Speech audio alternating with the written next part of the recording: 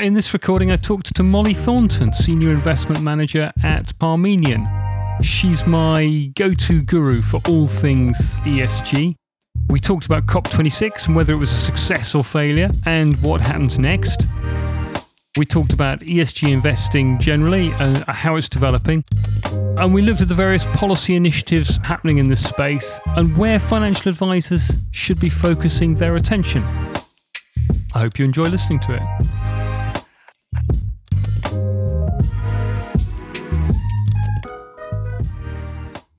And we are recording. Here we go. Hi, Molly. Hi, Tom. Thank you very much for joining me for this conversation. I've been looking forward to it. So we met last on a sort of virtual roundtable event a few weeks ago, which I really enjoyed participating in. I was really struck by your contribution to that event. I know it was sponsored by your employers, Parmenion, but you were really good on that. So I was really keen to catch up with you for this. So you can do a much better job than I can. So can I ask you to start by just give us a quick introduction to Molly Thornton and what you do for Parmenion, and also just how you've arrived here. What's been your path that's brought you to this point? Sure, no, and just to say thanks so much, Tom, for inviting me on this. And really nice to have a chance to speak to you again, and hopefully we'll do something in person at some point. But in terms of me, so I'm a senior investment manager at Parmenion. Sort of privileged at the moment that I'm heading up our ethical solution, which I can talk about in a bit more detail. But we're on a team, there's 11 of us in the investment team. So we have a real group approach to managing a range of risk-graded portfolios for clients. So the main focus there is risk first and kind of strategic asset allocation. But we also do a whole depth of fund research as well. So that's what we spend most of our time on, as well as getting to do, client meetings and events and stuff as well, which is really fun. In terms of how I got there, so I left uni, I went to Bristol Uni actually and did maths degree, and then I ended up working in financial services as initially with pension schemes. So I sort of trained as an actuary a long time ago now. And then more recently, I've sort of had more of a focus on sustainable investing. So, doing the CFA ESG certificate earlier in the year and stuff like that, and become more specialised in that area. But you managed to escape from pension. Well, sort of. Obviously, we do offer pensions, but it's less kind of technical on the sort of defined benefit pension side nowadays, and more on the investing side. But we're both here. I think it's kind of funny. This is the second time we've met recently virtually, in spite of the fact that we live within a few miles of each other here in Bristol. So what brought you to Bristol? You said you came to university here. Where are you from originally? So I spent part of my childhood down in Devon, in Torbay, which was lovely. And then when I was 11, we moved to Stratford-on-Avon. So I had family in, both lovely places. And I guess Bristol was somewhere in the middle. I've kind of stayed ever since. So it's a good, never wanting to leave. It's a pretty cool city, isn't it? Yeah. We've enjoyed bringing up our kids here. So I was keen to ask you about COP26 and the tears of Alok Sharma. I've seen so many conflicting reports about the conference, and I'd be really interested in your take. Like, was it a success or not? Because it felt like I was getting really conflicting messages over that. What was your take on it? Yeah, it's an interesting one, Tom, and I think it probably wasn't the best possible outcome, but it definitely wasn't the worst. So I think it's a fair summary that it was a bit of a mixed bag, really. I'm quite a positive person. I saw there were really good progress made on a few areas. I guess, the main focus has been net zero, hasn't it, in carbon emissions and what we all need to do to reduce those. And we've seen actually, countries coming forward with more ambitious, nationally determined contributions, they're called. So more ambitious pledges, including actually one from India, which was a bit of a surprise. They came through with a net zero pledge by 2070, and that obviously followed China last year with a net 2060 pledge. So at this point, 90% of global GDP is covered by net zero pledges, which is, fantastic. I think now it's almost more about delivery. So we've got a lot of pledges taking us closer and closer to 1.5 degrees. But the bigger gap is more on, what policies and how we're actually going to transition. I think it was seen as a bit of a landmark that 190 countries agreed to phasing down coal. Phasing down? Yes, exactly. So that's been one of the headlines. And I mean, obviously phasing out would have been a stronger commitment, but I think we have to recognise that countries like India and China are, they haven't fully industrialised and they still haven't hit their peak emissions yet. Whereas in the West, we had that last century. So I think we have to recognise they're still very reliant on fossil fuels, and to have a sort of more orderly transition understand why they wanted to water that wording down. But, the fact that coal is mentioned in the legal agreement has been a bit of a landmark. That's the first time. And, that's a good starting point, I guess, to build on for COP27 and next year. And so I don't think, all is lost there. I was really struck listening to Ed Miliband not long ago. A couple of things he said that just stayed with me. One was, and I seem to remember he referenced his brother as having been the architect of this, that the UK government deserves some credit for having sort of hardwired in staging posts. So, you can't just put this vague promise way out 20, 30 years into the future, net zero by 2050 or whatever. But no, you've got to check in every 5 years. How are you doing? What's been your progress? And I think that's kind of interesting. But it sounds like the world needs a bit more of that yet, a bit more of those kind of hard interim milestone checks. Is that fair? Yeah, I think that's exactly right. I mean, people are sort of disappointed that India's pledge was 2070, but frankly, 2070 versus 2060 or 2050, I think, that's sort of semantics in the context of what needs to happen by 2030.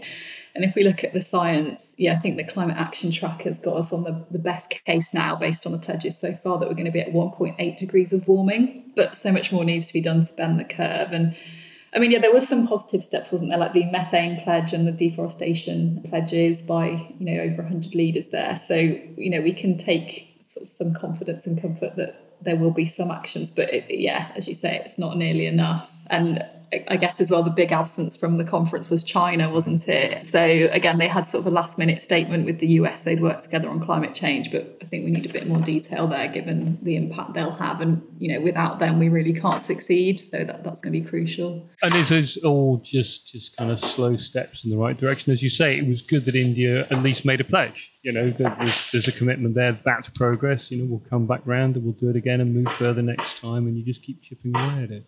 I think we have to see it in those terms. And I know historically, these previous COPs, countries would come back with their new pledges every 5 years or longer. But, now it's going to be ratcheting up much more quicker. And I think the urgency is being recognised now. So I suppose everyone's got the focus in the right place now. And I think the other thing, which was a really interesting one this time around, was just the presence of, business CEOs and the finance industry at the COP.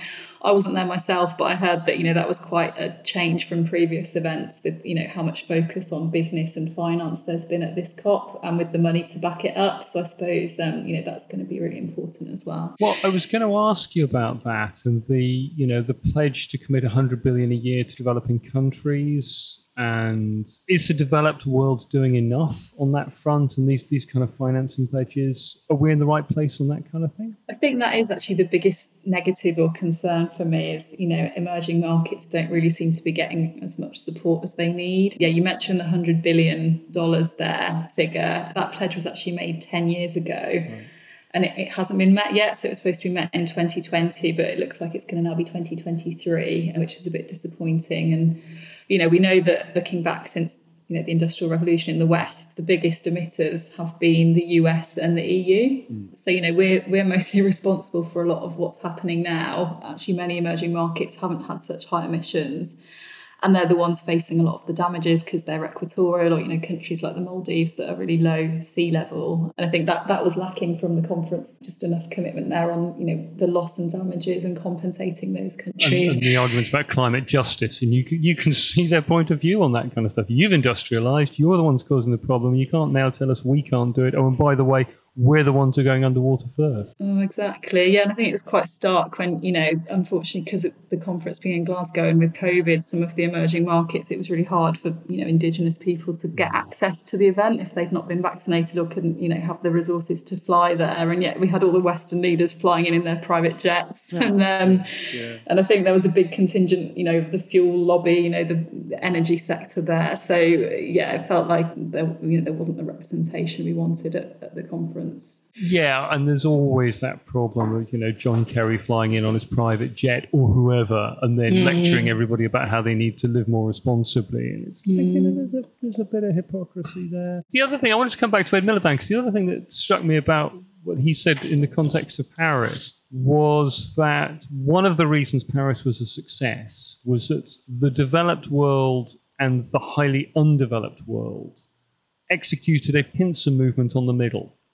So because the developed nations had been working closely back in 2015 in the prelude to Paris with the very poorest nations and had been supporting them and working with them, they were able to pick off some of the other nations that might otherwise have been reluctant to sign up to agreements. In that context, he made the argument, things like sharing vaccines for coronavirus around the world and being a good global citizen and the projection of soft power and, some of the things you just talked about there, in recognizing the climate justice arguments. These things matter. Taken to sort of the kind of the moral commitment that you make to others does kind of come back round. And, if you support some of the very undeveloped nations, they will work with you. And it then makes it harder for other nations to stay outside the fold. Yeah, I think that's exactly right. And yeah, we spoke earlier about, China and Russia lacking. And I think, the geopolitical landscape probably has changed quite a lot since 2015. But I guess it's pleasing that now, most countries have made some sort of pledge,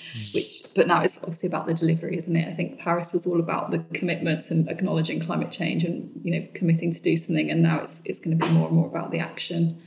So just talk a bit about Parmenion and come back to your work there. So, first of all, are we talking ethical or ESG? That's a really good question, Tom. So I guess we were one of the earliest into this space as an ethical DFM. So our solution is called PIM Strategic Active Ethical. However, I think terminology is moving on. So ethical used to be sort of the umbrella phrase you'd hear about in retail investing. A lot of people now talk about ESG as I guess, the most general, or we have sustainability. So, we try not to get too hung up about that. But you're right, it kind of encompasses the whole range, really. And you say you were one of the first. How long ago was that? So the active solution was set up in March 2012. So we're coming up to our 10-year anniversary, which is fantastic. And nearly 700 million assets under management as well. So it's been really successful for us. And really strong track record of risk-adjusted returns for our clients as well, which is great. And who's buying your solution? What do your clients look like? All our direct clients are sort of financial advisors, but of course they're advising their end clients. So we've got over 1,000 financial advisors who have their clients with us in this solution now. And it's really trying to offer sort of a broad range of access to the ESG, ethical and sustainable space. So, we don't do bespoke portfolios, and we're not, if someone's got really specific requirements, probably not for them. But, for the majority of others, we're giving that broad access to the investments in this space.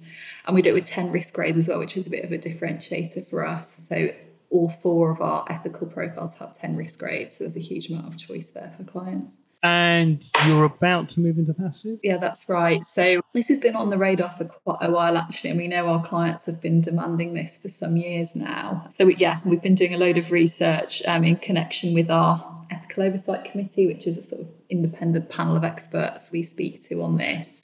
And we're getting really close, actually. So next year, we're due to launch a new passive solution, which will be managed in, the same 10 risk grades, the same risk-focused way, with the same level of due diligence that we bring from our nearly 10 years in the active space. But I guess for those that are a bit more cost-conscious, could be something they'd be interested in. So what sort of pricing are we talking about here? Are you able to talk about that at all yet, in terms of where the passive stuff will come in? Not quite, but we're aware that there's already a few other solutions on the market, and it is going to be very competitively priced with those. So we're confident that it will meet that kind of cost-sensitive client level of cost they're looking for. So it seems like there's a lot of money flowing into ESG investment solutions. In some cases, there's been some pretty impressive returns. We've seen some smart startups, some of the valuations they're enjoying, pretty high multiples of revenues at a pretty early stage. Does this look like a bubble at all? I think it depends how you access it. If you're someone that wants to, put all your money into a company doing carbon capture or hydrogen tech, then obviously, that's going to come with a risk. And some of the clean energy companies are quite expensive. But, we see that there are good opportunities. And, in our active solution, all our managers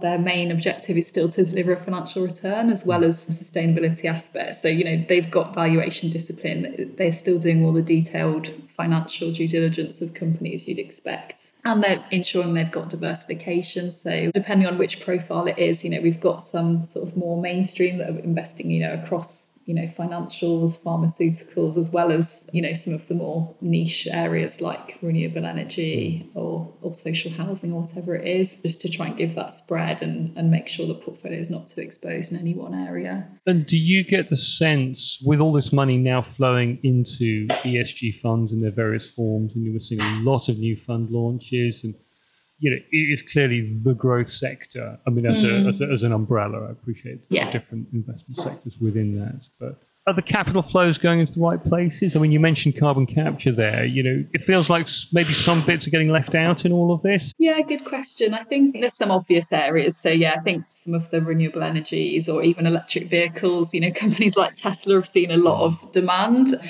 I think the gap is maybe a bit in emerging markets, actually, as we mentioned earlier. Emerging markets really need help to decarbonise. And maybe there's less companies that are doing all the detailed reporting some clients might want to see on carbon footprints, or maybe they're not totally there and being 100% sustainable yet.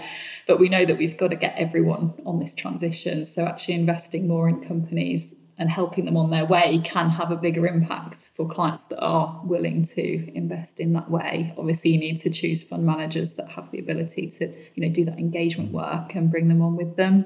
But it's not all about investing in companies that are already sort of AAA rated from ESG. It's about bringing on the, maybe some of the middle ones and helping them get up there as well. And with the laggards, engage or divest. What's your take on that one? Do we just pull the shutters down, or do we stay on the board and try and influence change? Yeah, I think it does depend, doesn't it? I think many investors are now realising that, just simply divesting isn't really going to help, because someone else will just buy the shares who might not care. And also, even if you divest from BP or Shell, we're still on the same planet. Their emissions will affect you. So I suppose that's one argument for engaging if you can. But then saying that, some of our fund managers have tried to engage with the big fossil fuel companies, and if the company doesn't want to listen, I guess there's not so much you can do. If they're still going to be drilling in the Arctic and damaging the environment, or if they're going to be, they might have a net zero target, but actually it lets them do business as usual till 2049 and then invest in a load of carbon capture which doesn't exist yet.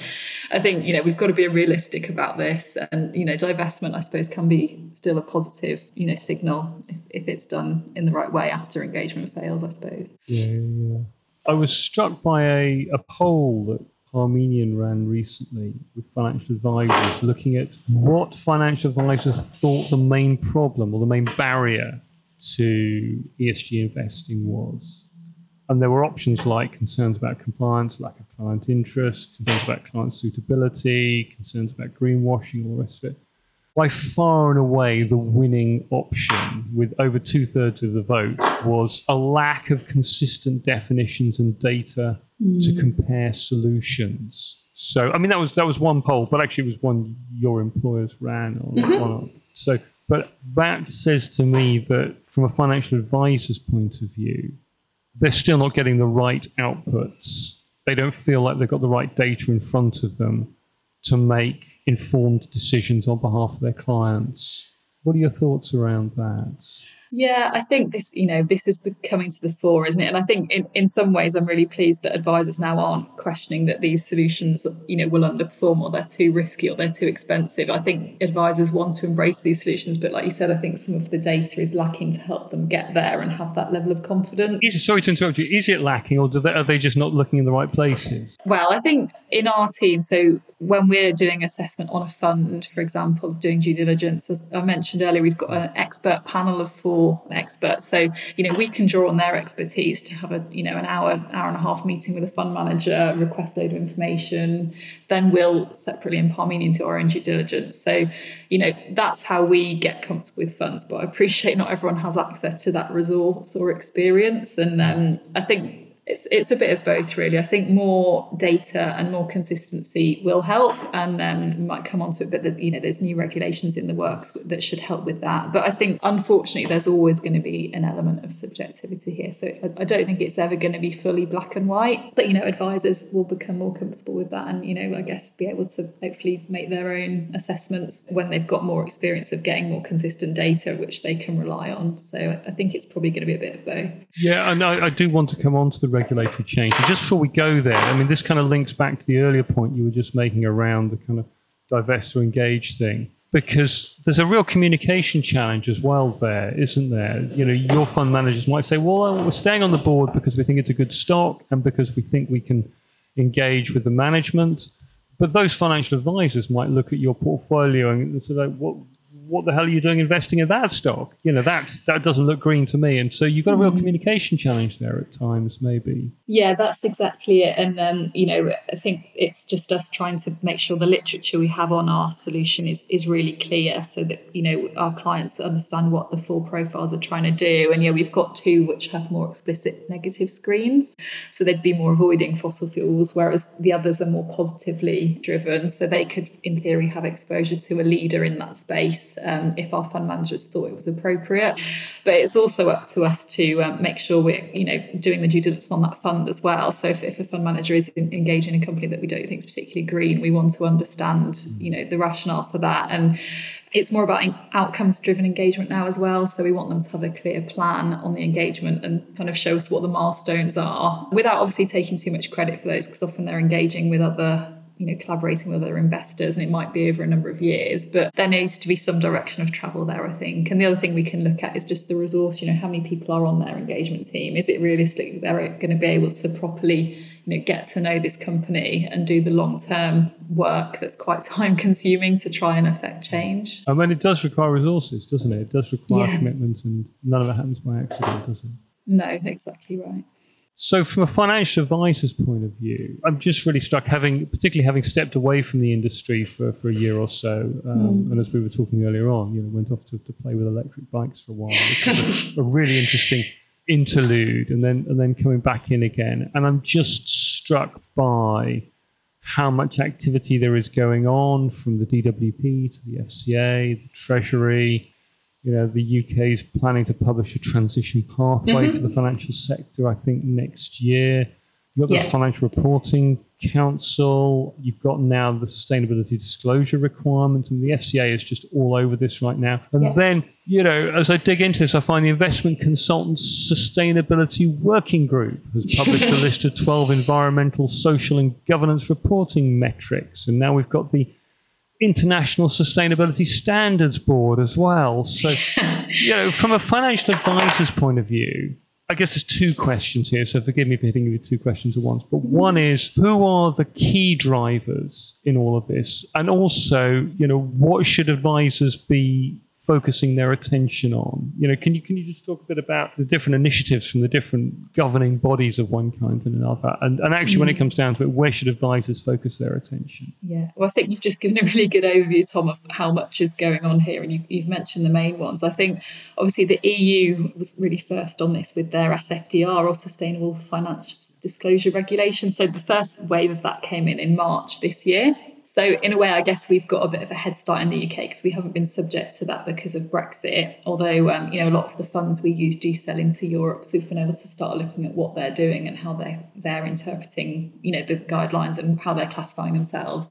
But as you say, the UK government is going to follow suit with this SDR, so slightly different, Sustainability Disclosure Requirements. And they're expecting to legislate on that in, I think, 2023. So, that's coming up soon. The initial focus, what's been driving it so far, has been the climate side of things. And I think that's just because, I guess, that, with COP26 and the environmental urgency, that's been a focus. And also as there's more metrics been sort of more agreed across the industry, I suppose. So that's going to be coming in soon. Well, there's currently an FCA consultation paper 2117 on that. And what that's going to mean is that, both listed companies, asset owners, asset managers, and, DFMs like Parmenion will have more disclosure requirements on climate change. So, and that's in terms of, how they're managing climate risk and their strategy for it and the oversight and at their board level, as well as product level disclosures on, scope 1, 2, 3 emissions, and also carbon intensity and potentially sort of climate scenarios as well. So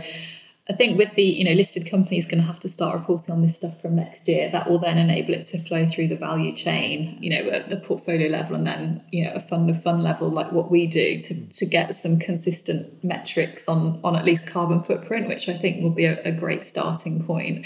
And this is actually moving on quite quickly, from what we hear from our fund managers and, different ESG data providers. The company data is really getting much more broad and detailed, which is good. You're talking there about the end parent companies producing data on their own activities for the benefit of the fund managers, yeah? Exactly right, yes. So reporting to their investors on their own emissions across scope 1, 2 and 3. Explain scope 1, 2 and 3. Oh, yeah, sure, sorry. So scope 1 is the direct emissions that a company has from its operations. Scope 2 is from sort of power and heat that it buys in.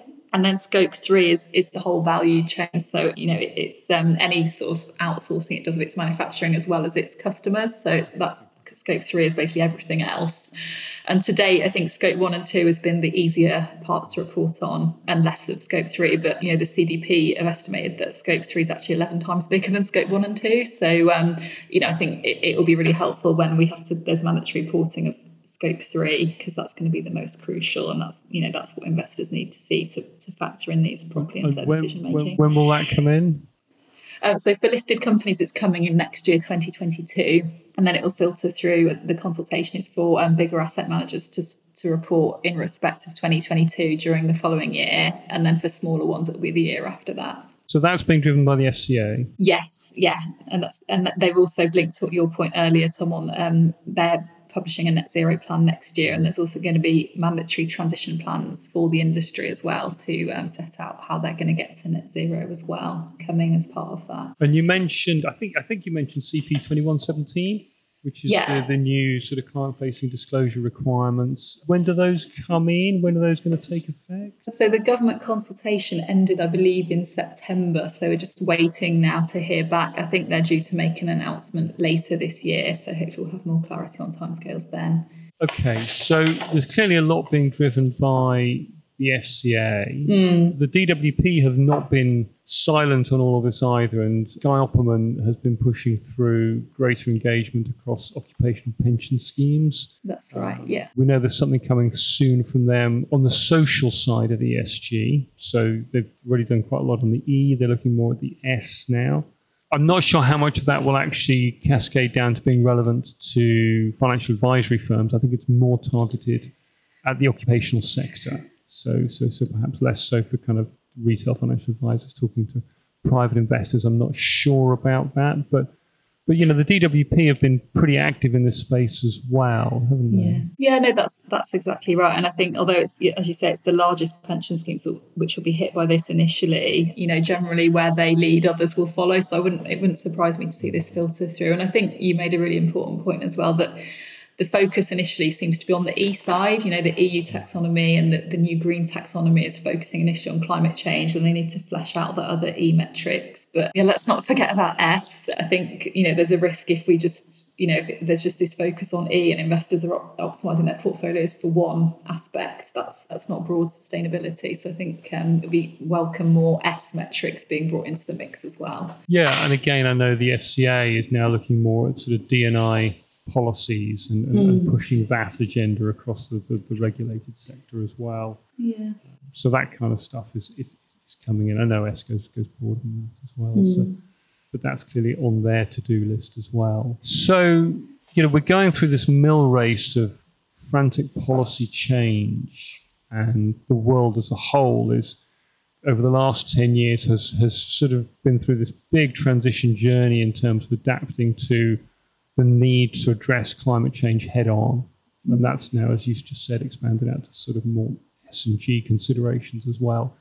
And so there's a huge amount of activity that we've just been talking about. At what point, Molly, will things start to settle down again, and we'll be at the point where we can say, we're on this now. We've got this covered. We've got all the right tools in place. Yeah, I think, to be honest, Tom, we probably need to do this more of a journey than a destination, because I just sense that, this is going to keep developing and progressing. And, let's not underestimate the scale of what the FCA is trying to do here, starting with the climate disclosures, then broadening out to, 4 other E elements of the taxonomy, and then all the S elements. I expect that's going to be keeping us all busy for the next 5 years at least. But, who am I to say? I don't know. I just think that we should think this as incremental steps rather than any sort of final perfect place we'll arrive in, because I think it's going to be an ongoing thing. Do you think we'll arrive at a point where there aren't any more ESG funds because ESG is just hardwired into everything? I think, ESG most broadly, of course, is, some funds are just looking at environmental, social and governance issues from a risk mitigation, which is obviously a sensible thing that, we'd hope our fund managers would be doing.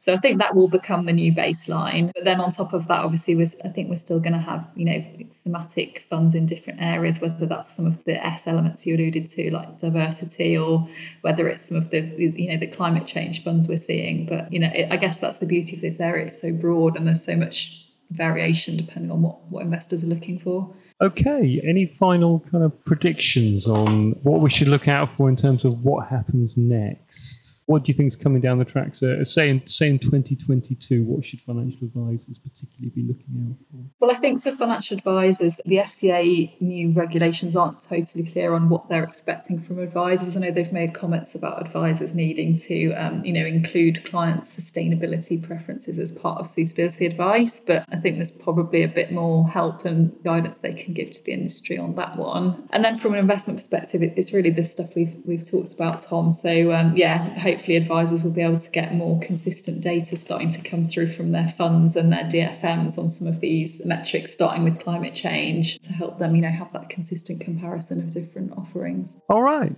let's leave it there. Molly, it's been really good to talk to you. Thanks very much. Well, thanks so much, Tom.